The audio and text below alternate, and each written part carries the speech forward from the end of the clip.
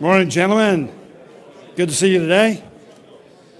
At the end of last session, I think I left a lot of us in a little bit of a confusion as several of you asked me questions actually about my view of gay rights and what's before the Supreme Court and all that. I think I confused you. And so I'd like to take a few minutes to clarify at least what I think the Bible says about certain things, and then how we might make some political inferences beyond that. That's where it's a little risky because I think there's room for disagreement. First of all, I said last week, at least as I remember, I didn't listen to the tape, but I said something like we need to be sure that we grant civil rights to all the people in our country, regardless of their religious background and certainly regardless of their race and national background, and with respect to their gender and respect to their sexual orientation. I think some of you took that to mean that I would be in favor of supporting gay marriage or promoting gay marriage in our government. And that wouldn't be the case. The civil rights I'm talking about are the rights to have a job and the rights to be protected, to enjoy all of the privileges of the Constitution. That should be for all people, and we ought to die for that. That's what we send people to war for, is to defend our freedom. And freedom begins internally. Before you're ever attacked on the outside, are you going to give each other freedom? And these are biblical rights, largely, that we grant to one another. So regardless of one's sexual orientation, or in our case, we would even say regardless of one's sexual practice, they should be given civil rights. Now, the question that's before our country right now has to do with whether we should grant marital status to gay as well as heterosexual couples. And the reason I'm opposed to that is because, first of all, I don't think that it's a civil right that anyone could be married regardless of to the one to whom they're married. I don't believe that we should be able to marry minors without parental permission, for example. So you don't just have an unlimited right to marry whomever you want to and to be considered marriage. Also, the issues that are at stake have to do with a lot of things, primarily tax advantages. We give tax incentives to our citizens to incentivize certain behaviors. The behaviors that we want to incentivize come right out of Romans 13. The role of the civil magistrate is to punish evil and to promote good. So we want to incentivize behaviors that promote the general welfare of the state. It's obvious, and it has been proven scientifically, that healthy marriage between a man and a woman, having children and rearing them, is in the interest of the state. So it's in our interest, the interest of the state, to incentivize marriages between male and female.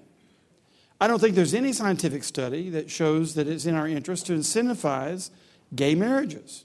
I don't see that it contributes anything to the welfare of the state.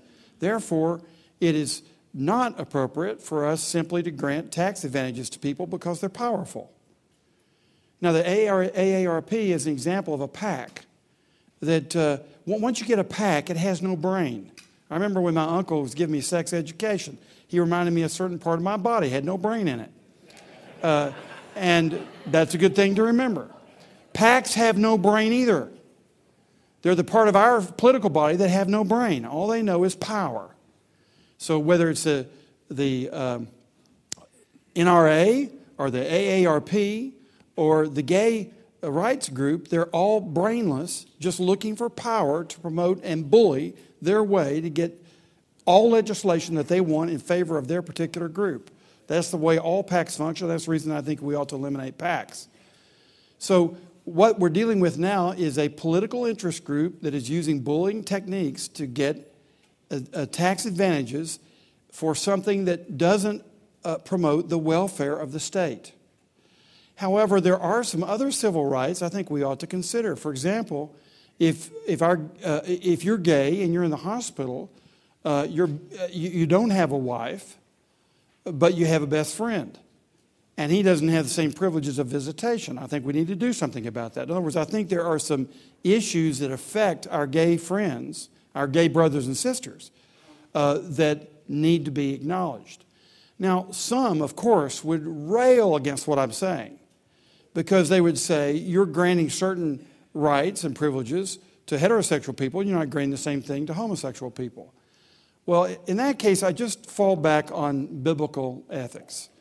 And here, the fact is that the only ones of us who have the right and the responsibility to engage in intimate sexual relationships are those who have a covenant of marriage with a woman. Some of us who are heterosexual are either widowed or we're single for other reasons. We may be divorced. We also don't have a right to satisfy our sexual lusts outside of marriage. So whether you're gay or you're heterosexual, you don't have a moral freedom to simply enjoy sexual intimacy at will. You have a civil right, but you don't have a moral right. And this is where the distinction is to be made. So if we promote civil rights for the gay community, it does not mean that we are promoting their practice. We're simply granting them constitutional rights and will be very vigorous to do so. But what they would also understand is that at the same time that we protect their civil rights, we want to inculcate moral rights among them and all the others of our neighbors because we believe that is pleasing to God and also in the interest of the state, for us to be a moral state. Our founders said very clearly, you can't keep this government going merely by the imposition of law. There has to be a religious instinct in us. There has to be a deeper moral compulsion in us way beyond fear of the civil law. So the teaching of morality, which comes from the teaching of the reality of the very being of God, the person of Christ and his lordship, that motivates us deeply. But when it comes to public policy, that's a complex matter. For example, in the founding of our colonies, sodomy was considered a punishable offense. Well, I personally think that we were right to overturn the sodomy laws because that has to do with individual sexual practice, and I don't know that the state has an interest in that, at least not to punish that behavior. At the same time, I don't think that we should incentivize the same behavior that we no longer punish. So I hope you get the point. There's a distinction between how you develop public policy in a secular state and how you develop your own moral ethic. Now, when it comes to the moral ethic, here's the biggest concern, is that churches that claim to be Christian churches are promoting the moral equivalence of the gay lifestyle. But ladies and gentlemen, it is not morally equivalent. And all you have to do is look at Leviticus, look at Romans, look at 1 Corinthians, and other places in the Scriptures, and you'll see that homosexual behavior is clearly offensive to the Lord. Homosexual behavior. Now, some will say, how can you say that? Because we're just born one way or the other. There's a big debate whether homosexual desires are a result of nature or nurture. Those who want to say that it should be morally equivalent will argue that it's all a function of nature and not nurture. I personally think it's both. I do believe there are some folks who seemingly come into this world and they come into this world with a homosexual bias that eventually shows itself as they reach puberty. However, that does not change the moral argument, because I know some people who are born into this world angry. But that doesn't give them special permission to exercise their anger. They have to put a lid on it and learn how to control it. Maybe it's more difficult for them than it would be for some of you who are just more placid by nature. But we're all responsible for anger management, every one of us, regardless of your nature or your nurture. So it's an irrelevant argument. Some will say, it's just like being gay or hetero is like being right-handed or left-handed, which is to say there's moral equivalence. Well, that's a bunch of baloney, because the Bible doesn't have anything to say about whether you're right-handed or left-handed. The Bible does have something to say about how you practice your sexuality. Remember, in the Bible, two major functions of your sexuality. Number one, You're to glorify God with your sexuality as with everything else. Secondly, you're to serve your neighbor with your sexuality. And if men would get this, it would really change their marital sex lives. Once you understand that this is not for your pleasure, it's for the pleasure of the one you love. You're supposed to serve people with your sexuality. So in that case, for the Christian, it's no argument at all for me to say, well, you've removed my rights to exercise my sexuality. Where'd that come from? That's a typical Western American, self-centered, individualistic paradigm for considering sexuality. Sexuality is for the purpose of service. And Jesus gave us the example. He didn't have sexual intimacy either, but he happened to live the most fruitful, effective, productive life in the history of the world in 33 years. So we don't look at our sexuality as though we have a right, moral right, to engage in sexual relationships. Now, the ones who are most to blame in the entire mess are not the homosexuals, it's the heterosexuals. Because what they have shown is that they believe it's their right to have sex with whomever they want to, whenever they want to, wherever they want to, under any circumstances, regardless of the covenant of marriage. So if there's anybody who needs a Defense of Marriage Act, it's not the homosexual community, it's the heterosexual community. And when they start defending marriage, maybe somebody else will want to defend it too. And most of the evangelical churches are filled with heterosexual people, not homosexual people. We have homosexuals in our church. I'll get to that in a moment. But the majority is clearly heterosexual.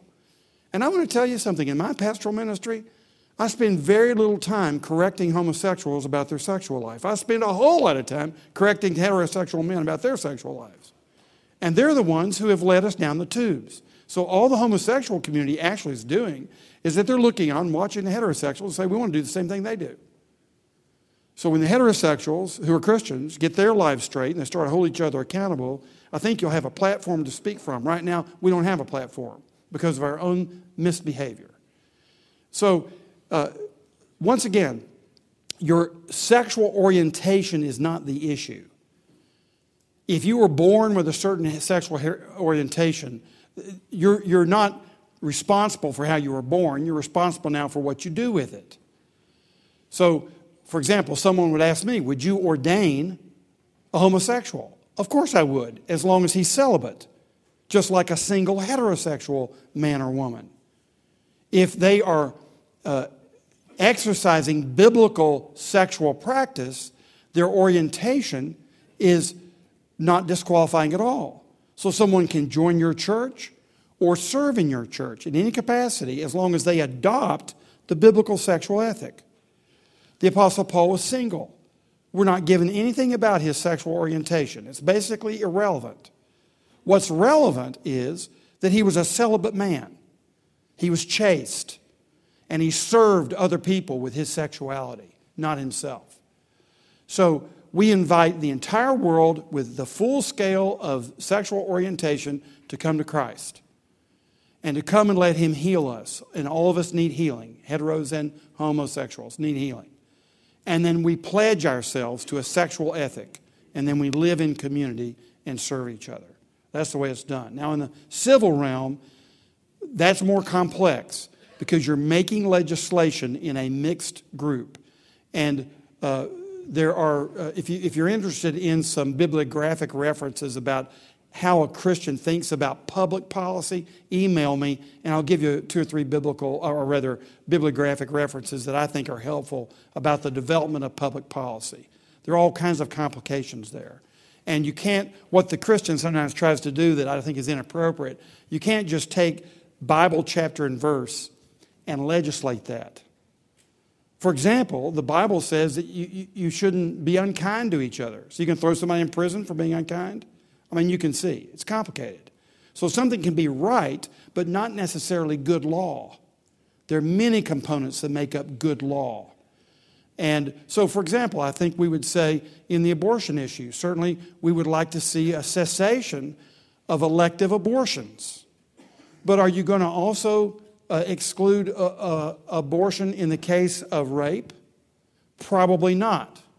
Probably you'll continue to allow that, even though If it happened in your family, you might have second thoughts about that. You might decide not to have an abortion because that's a human being.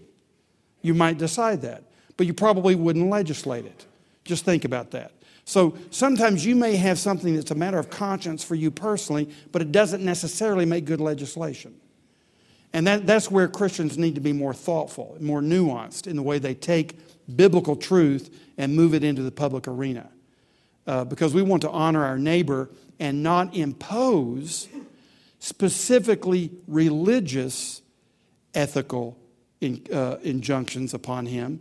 We want to impose those things which promote the general welfare.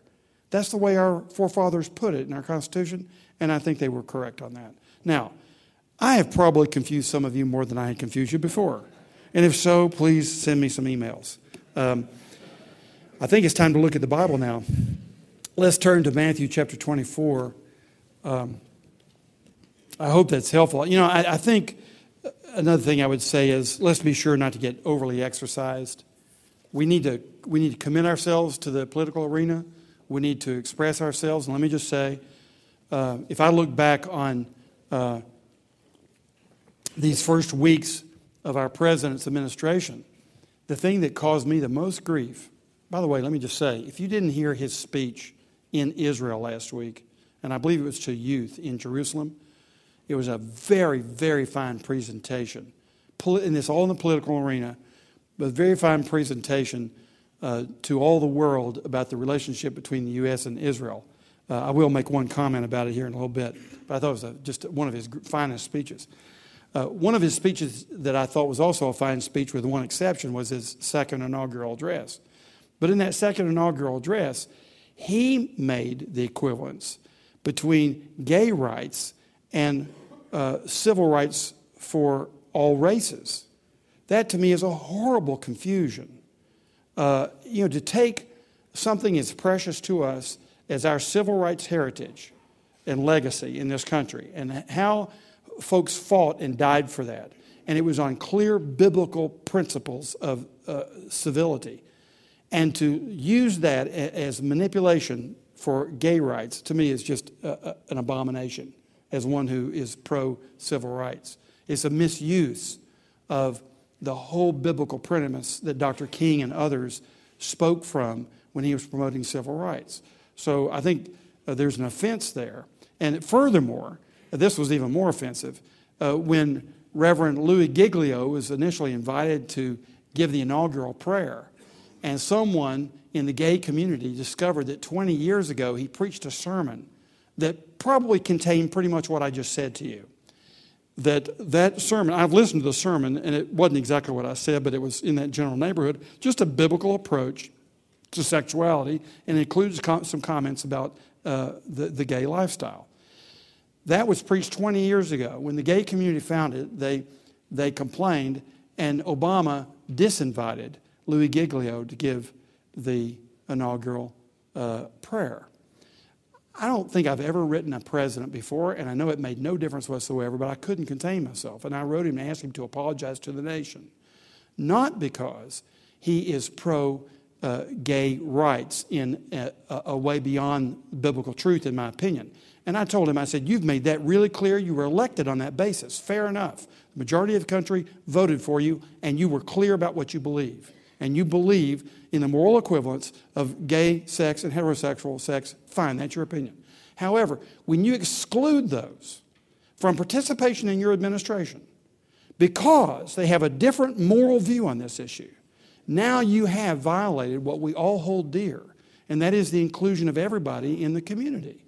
And so right now what you find is strong bullying going on where you are marginalized, shamed, excluded, if you hold to a biblical view of sexuality and expect to impose any of those views, like I just did, in the civil arena. That is, to withhold incentivizing tax advantages because it promotes nothing for the general welfare, you will be scorned for that kind of behavior. So right now there's a lot of bullying going on, and I just say to you, gentlemen, at the same time that you're gracious and as inclusive as possible and eminently generous, you should also be firm on what is right and what is wrong and let the scorn come. Then in that case, you're suffering for the sake of Jesus Christ, and just let it go. But don't get overly exercised. Our hope is not in the perpetual regency of the United States of America as a world power. That's not where our hope is. Our hope is in what we're going to talk about, the Lord Jesus Christ. That's where our hope is. And you just keep your eyes focused on His kingdom, advancing His cause, and then we serve Him in the state and in the home and in the church, everywhere we go. And we're not responsible for the outcome. We're simply responsible for our faithfulness with zeal. And then we can leave the outcome with Him. Well, let's look at chapter 24. And here we have the famous Olivet Discourse.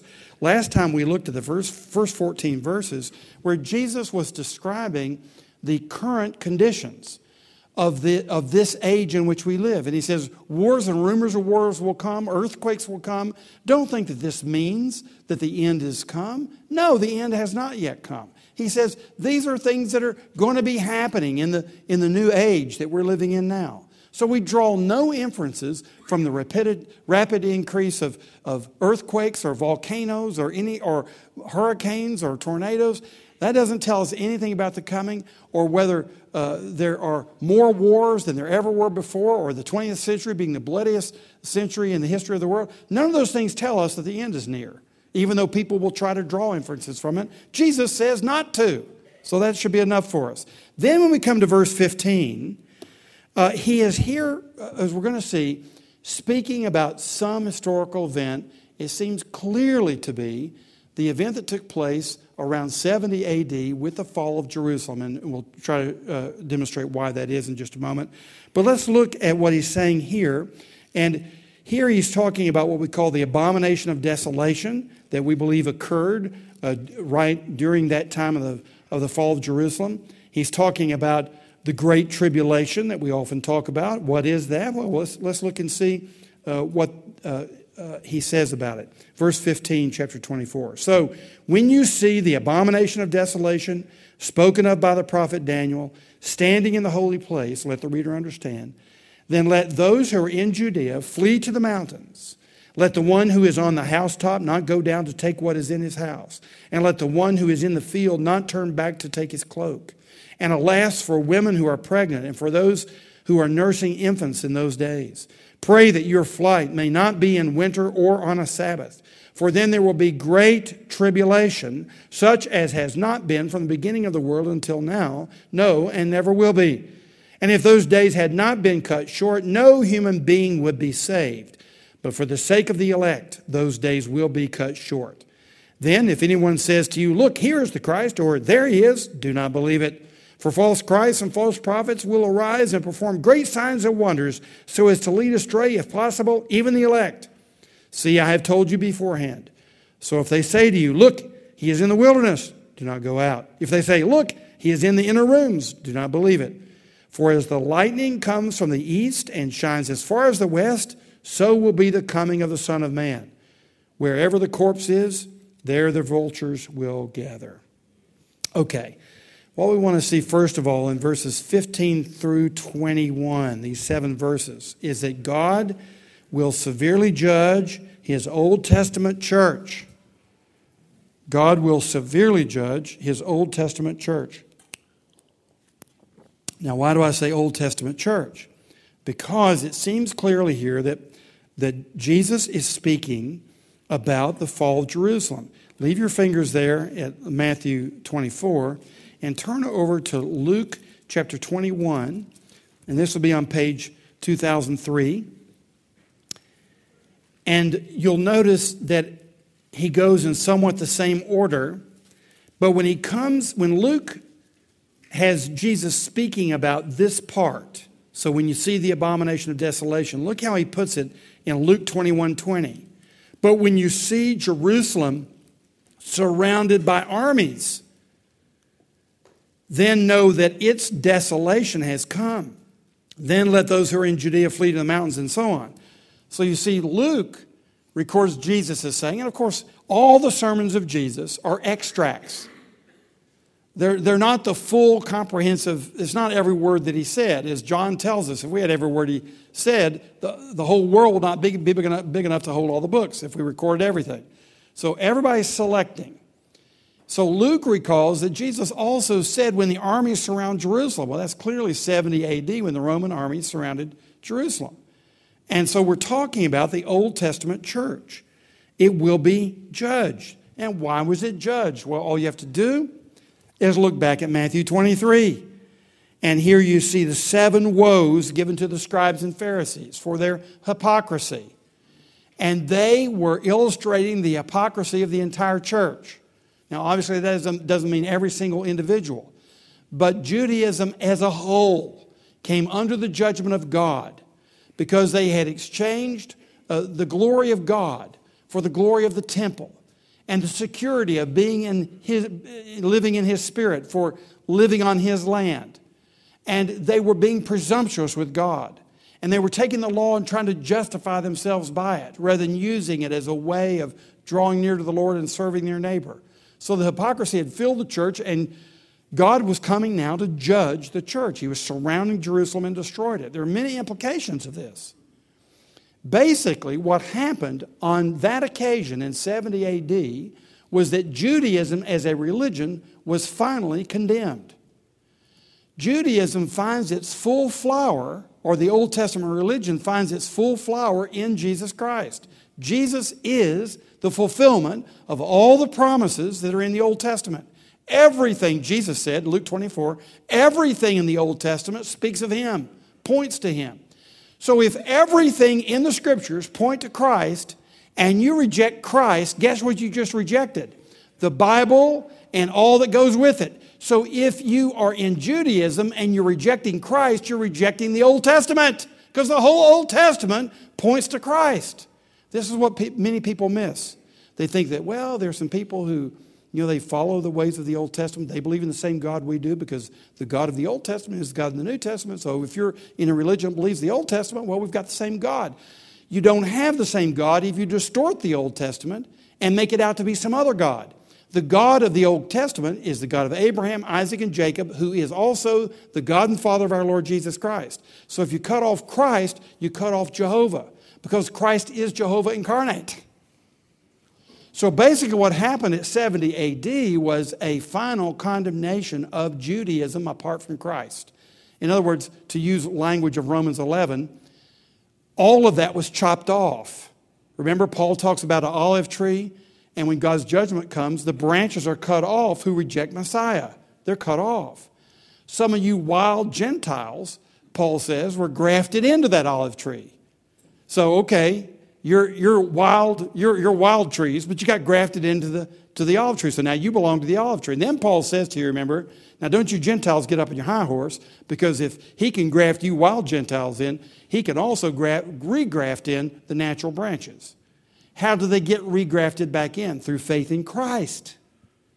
So that a way that a Jew or a Gentile inherits eternal life is to be grafted into the one people of God in Christ. So what happened at 70 AD, the temple was destroyed, the city was destroyed, Judaism was destroyed as a viable religion. The temple's gone. There are no more sacrifices. There's nothing more there. They're in dispersion all over the world as an ethnic people. And they're meant to be evangelized by us to come back into the church of Abraham, Isaac, and Jacob and the Lord Jesus Christ, who is the seed of Abraham. So Paul says that when you believe in Christ, you are a child of Abraham. So all of the promises that were given to Abraham in all of the Old Testament devolve upon all of the believers in Jesus Christ. For we're the children of Abraham. So you see what happens then. Here, what Jesus is predicting is the final condemnation predicted by all the prophets against those who reject God. And in this case, reject His Son, the Messiah. So that's what's happening here at the very beginning of verse 15. The abomination of desolation. Of course, those who lived in the time of the Maccabees in the 2nd century BC believed that they had the abomination of desolation, and they did in a certain sense, because you remember the Greeks came into the temple, started sacrificing pigs in the temple, and set up pagan worship in the temple. That was the abomination that desolates. And then, of course, Judas Maccabeus and the entire Maccabee family came in and rescued the Jews from the tyranny of the Greeks and reestablished temple worship.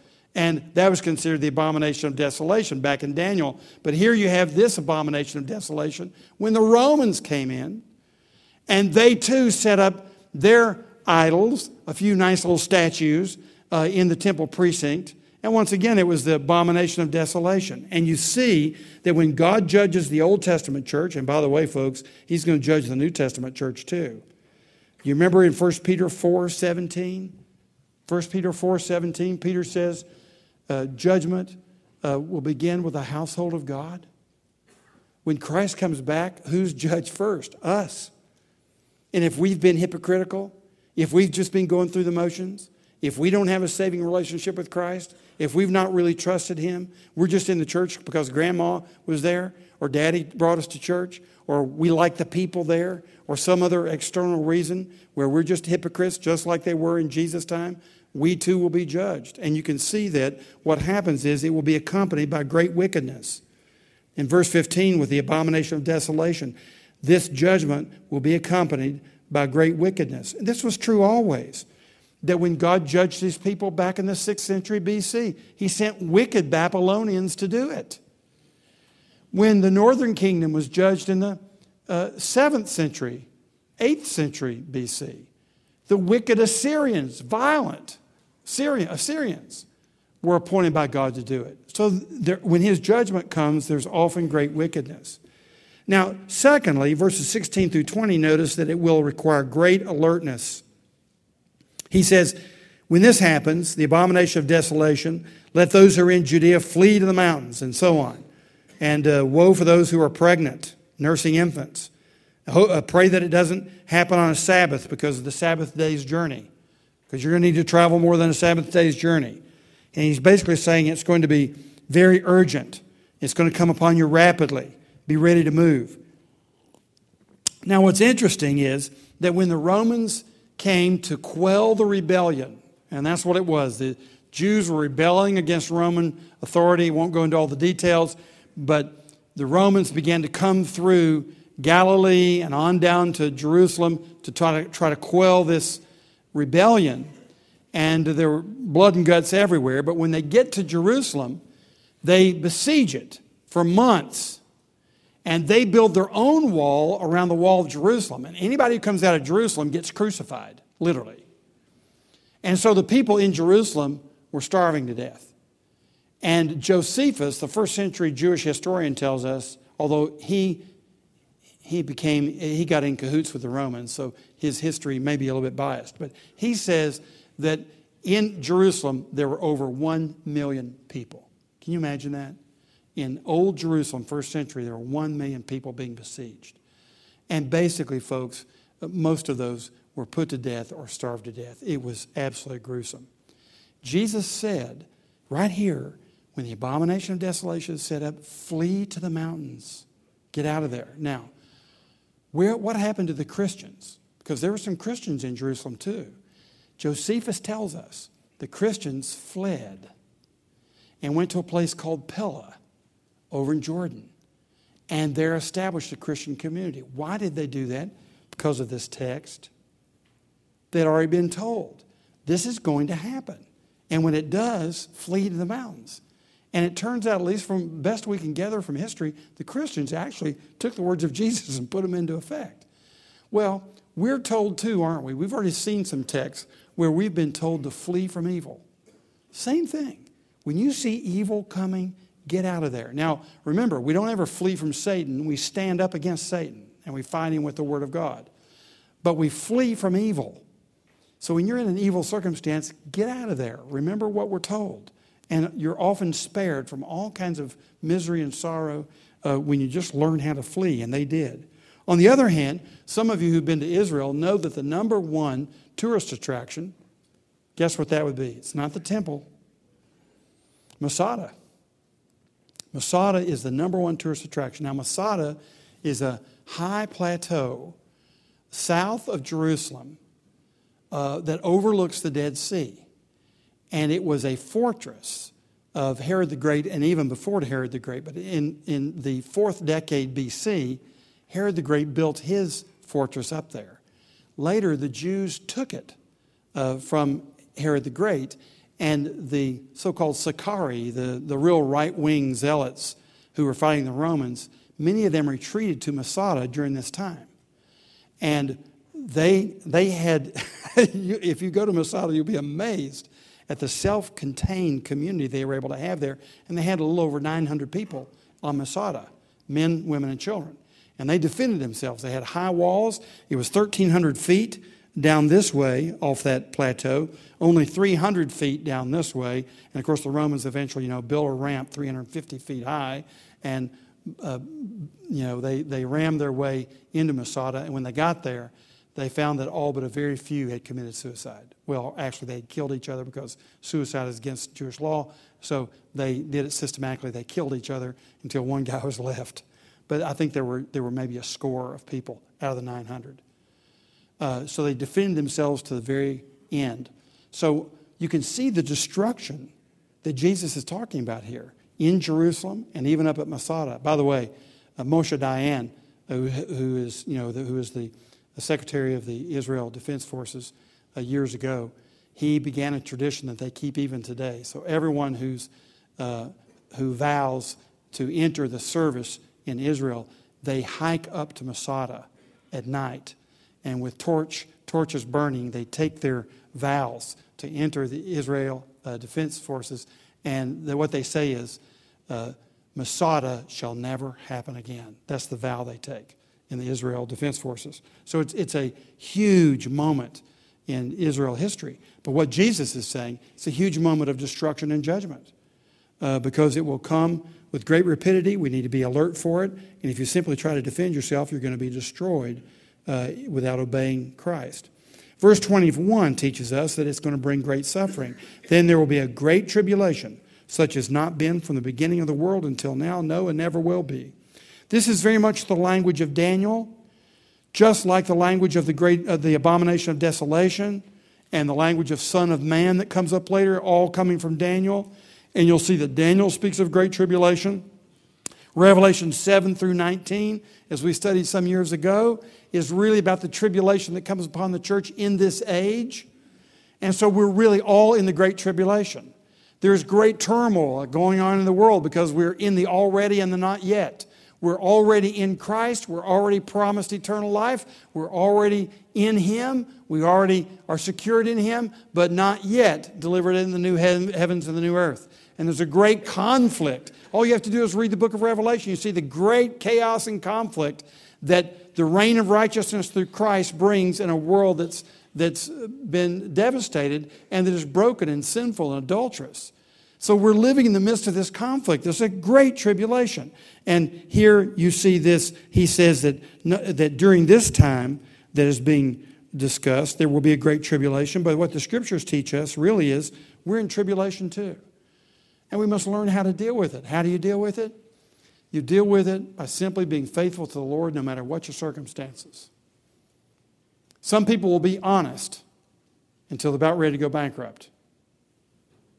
Some people will be faithful in their marriage until the most beautiful woman they ever saw in their life offers to go to bed with him. Some people will tell the truth until they're about to be embarrassed at a party. We often will do what we need to do to obey Christ until the tribulation comes. Here's what you do in the tribulation. This is your moment, guys. This is your big moment to show who your Lord is when the tough times come. That's when your moral commitments, and especially your personal commitment to the Lord Jesus Christ, comes out in spades. So, gentlemen, of all moments, be ready for the great tribulation. Whatever realm of life we're talking about, that's when you get to display your loyalty to the Lord Jesus Christ. Now, in verse 22, let's look secondly at this. First of all, we've seen that God will severely judge His Old Testament church, and of course, by inference and by Revelation, He's going to judge His New Testament church too. And you can see it in Revelation. You've become lukewarm. I'm about ready to spew you out of my mouth. So churches have been judged also. Visible churches are judged that go hypocritical. Visible lives that proclaim Christ as Lord but are hypocritical are ultimately judged. It's what's in our heart. It's whether we really have a relationship with Him. But secondly, we see that God will graciously spare His elect remnant. And you see the language here on more than one occasion. If those days had not been cut short, no human being would be saved, but for the sake of the elect, those days will be cut short. It's kind of like the wheat and the tares. You don't pull the tares out because you're going to destroy the wheat. You let them grow together and you have the harvest at the end. At the same time, be assured of this. No tribulation is going to come on this earth that will jeopardize the eternal relationship between His elect people and Himself. So every tribulation that comes to you will never be more than you can bear. It will always be ultimately for your good. And I cite the verse here, Romans 8:28. All things work together for good for those who love God and are called according to His purpose. All of your tribulations work for your good. God has designed them that way. And you can see here in this text, even in the destruction of Jerusalem, the days were cut short for the sake of the elect. And you see the reference to the elect later on, if he says that these false Christs would lead everybody astray, if possible, even the elect. But it's not possible. Because the elect have been given the Spirit of Christ, have been given the Word of Christ, and we are assured in Him. So He will preserve us and keep us to the very end. I know this is hard to understand. Why does He even have an elect? Well, the reason He has an elect is because if He didn't, nobody would be saved. One of the distinctives of biblical religion is not just our view of God, but our view of man. Man is naturally fallen. He is naturally inclined to evil. It's only by God's supernatural redemptive grace that He moves us toward Himself and toward righteousness. It's a work of God for that to be done. So if there were no elect, there would be no saved. Because nobody on their own is going to surrender their life to Christ, confess their sins, and trust in His miraculous resurrection. No one's going to do that apart from a miracle. But God does work miracles for His elect. He enables them to see. He leads them to Himself. There's not one of you here who trusts in Christ that has not been the object of His peculiar favor, who has not been treated by Him as His son, who has not been shown by Him that He loves you and has a plan for your life. There's not a person here who could possibly have trusted in Christ who's not the object of His special affection. He has been dealing with you personally, and that's the reason that you're in Him at all. Of course, you didn't know that until you came to Christ and started studying His Word. You didn't know. You thought that you were the one who was clever enough to trust in Christ. You were the one who thought you were good-natured enough to adopt His way of life. No, it was God Himself who had elected you from all eternity and who had been pursuing you through all of time. And you see many references there that I've listed that have to do with God's predestination, His election of His people. And of course, that's the only way we can be absolutely assured that nothing will separate us from the love of God. Because as Paul says in Philippians 1:6, what He has begun, He will bring to completion. God composes no unfinished symphonies. He doesn't begin something and then drop it halfway off. He brings it to full completion. So if He's given you life in Christ, He will bring that all the way to the end. That's called salvation.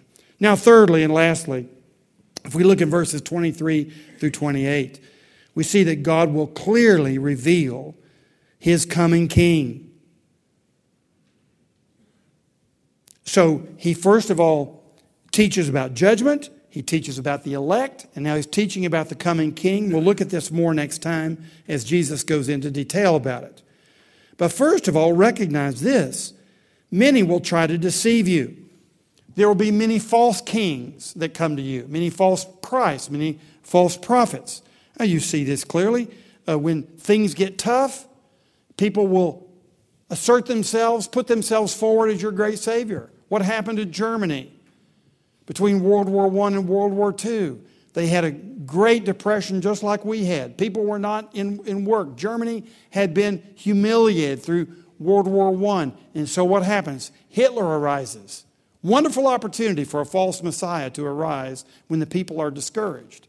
So when your tribulations come, you very quickly look for something to solve it. A strong military, a strong economy, a strong educational pedigree, something that will give you a defense in the midst of chaos rather than looking to the Lord.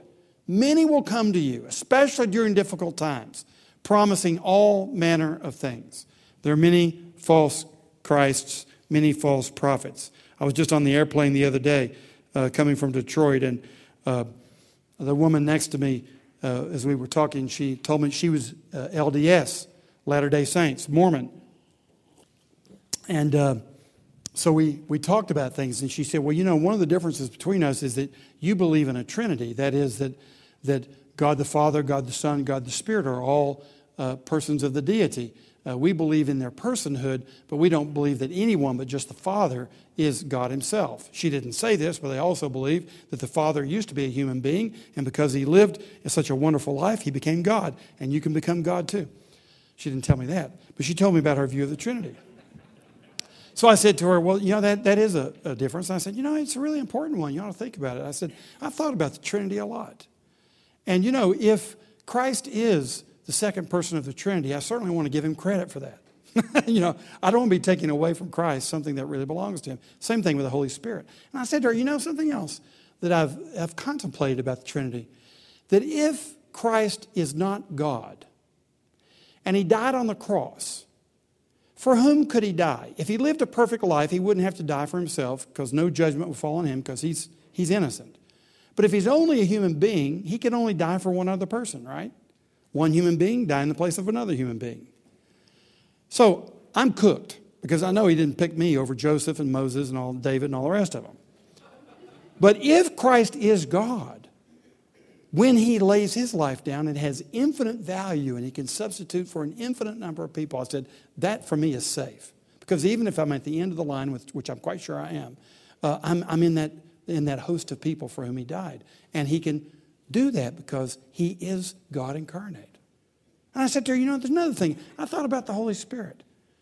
That if the Holy Spirit is not God, how can I be absolutely sure that I have fellowship with God? But if the Holy Spirit be God himself, taking up residence in me, I have the life of God living in the soul of man.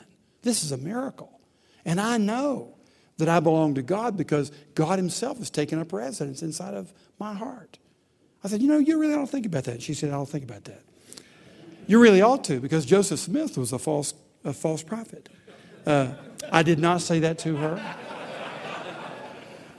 But he was. He was, and there are many others who come up with crazy ideas. I mean, if you look at some of the things in the Book of Mormon, there's some crazy ideas there. But he was a false prophet and leading people away from the grace of God in the Lord Jesus Christ. Then B, notice that his coming will be evident to all. And this is a great comfort to us. You know, so often we've been trained to look for this sign or that sign, or when's he coming, or, you know, are people going to be raptured and I'll be left behind? You know, or will I be ready for him? Let me tell you something. Here's what Jesus is saying. Here's how you know that Jesus has come. Lightning will light the sky all the way from the east to the west. You will have no mistaking that this is the Son of Man.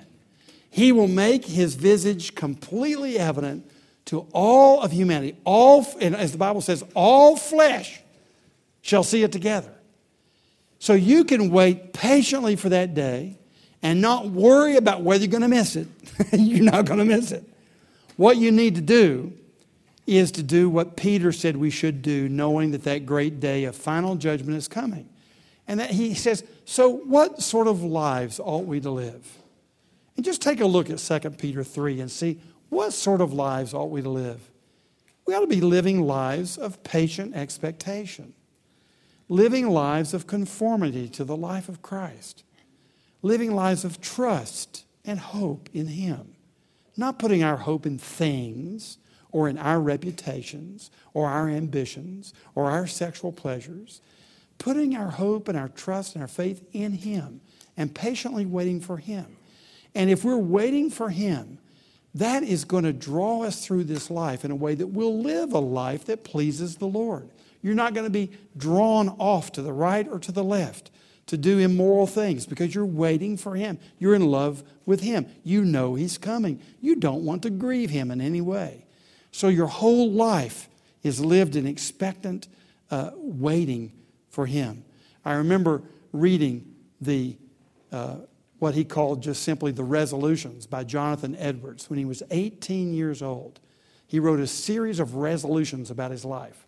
And one of them was to live today as though Jesus were coming back today. That's the way the Christian lives. Live today in the light of His imminent return and the judgment that's coming upon all wickedness and the saving that's coming for all the elect. Wait on Him patiently with a smile in your heart, but with determination in your life that you're going to follow Him in every way. Let us pray. Father, thank You for revealing to us the grand scope of history, that just as it was begun with a word from Your mouth, and by fiat You simply spoke and it came to be, so shall it also be concluded by divine fiat. You shall simply command, and with the voice of the archangel and the command of God, the Son of Man shall return and conclude all things. Lord, help us to live our lives in light of this great promise and the great warning. And help us, O Lord, to believe that which is beyond our current experience. But help us to remember that You are the God of all. And just as creation is beyond our imagination, so also will be the consummation of all things. Thank You for preparing for us a place, preparing for us the new heavens and the new earth where we shall dwell in righteousness and peace. Enable us, Lord, to live lives today as though we believe it, for we do believe it. And thank You for it. In Jesus' name, amen.